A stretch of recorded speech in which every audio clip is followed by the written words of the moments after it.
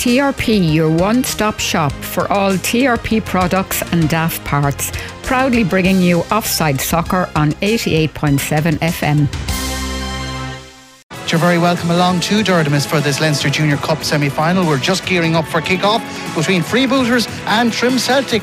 Early chance for Andy Walsh for Freebooters, and Andy Walsh has put Freebooters into the lead. What a start. Kieran O'Connell will take it. He takes the free kick, he whips it in around the danger zone. Oh, danger, header, goal! Aaron Williams getting the all-important header from close range into the back of the net, and Trim Celtic draw level. Trim Celtic on the attack in the early stages of this second half, and they have a chance. Oh, goal! Trim Celtic hit the front inside the opening 60 seconds here in Derdimus, and it's the substitute. But talk about an impact sub.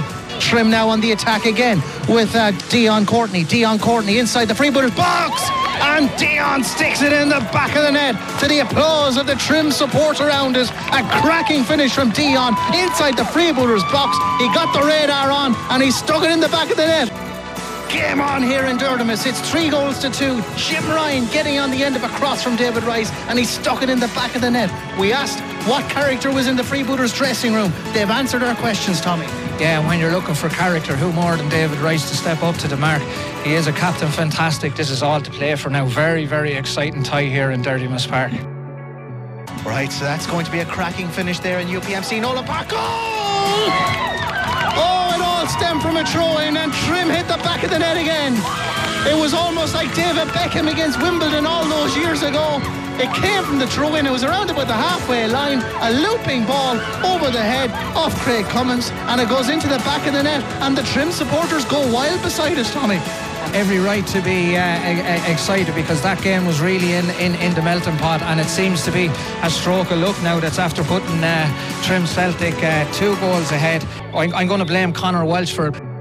The referee blows the full-time whistle. Trim Celtic advance to the Leinster Junior Cup final with a 4-2 victory over Freebooters. It was a tough game now, in fairness. They're a very good team. We had focused on them the last few weeks. Lads looking at a few games, so it was tough going down 1-0 early, but we finished strong, in fairness. It was a bit of a war of attrition. They started really well.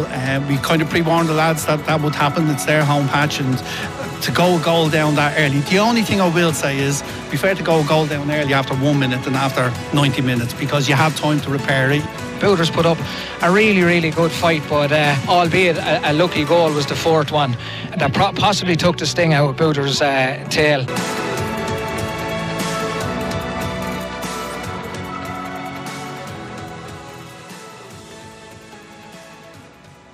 The voice of the black and amber. Community Radio Kilkenny City, 88.7 FM. Freebooters' attempt to secure their first Leinster Junior Cup in 12 years came to an end earlier, falling to a 4-2 defeat to Trim at the semi-final stage in Derdimus. Booters, though, made a dream start inside the opening 2 minutes, with promising build-up play from Booters rewarded with an early goal, as Andy Walsh slotted home inside the Trim 18-yard box. For the next quarter of the match, Freebooters had the best of the chances and most of the possession. But Trim were just waiting to strike, and as the half developed, they got more dominant on the ball, forcing Booters into more aerial play. And the Trim pressure was rewarded in the 48th minute, as Dean Courtney fired home to level things up at a goal apiece. The second half started like a house on fire, with both sides getting in dangerous areas, and ultimately the game was end-to-end at that stage. But Trim took advantage and went 2-1 up in the opening minute, with Wes Gibbons, the super sub, coming on, running down the wing and firing the ball into the back of the Freebooters' net. It was 2-1, but that was far from the end of the story. Trim built on that advantage and made it 3-1 just 7 minutes later. Brian Faulkner, who was solid throughout, doubling the Meath side's lead. However, Freebooters never wilted, and the likes of Harry Jordan and Jim Ryan were influential figures for the Kilkenny club. And it was Ryan who got Freebooters back in the contest with just over half an hour to go.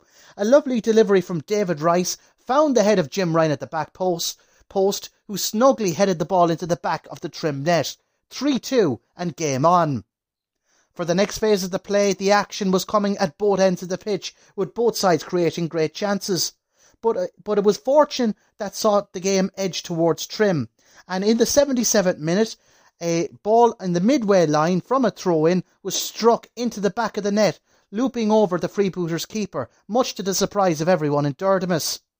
That was a real confidence killer for Freebooters, who just couldn't respond, and in the closing stages, Trim Celtic seen out the game and ran out 4-2 victors to advance to the final of the Leinster Junior Cup.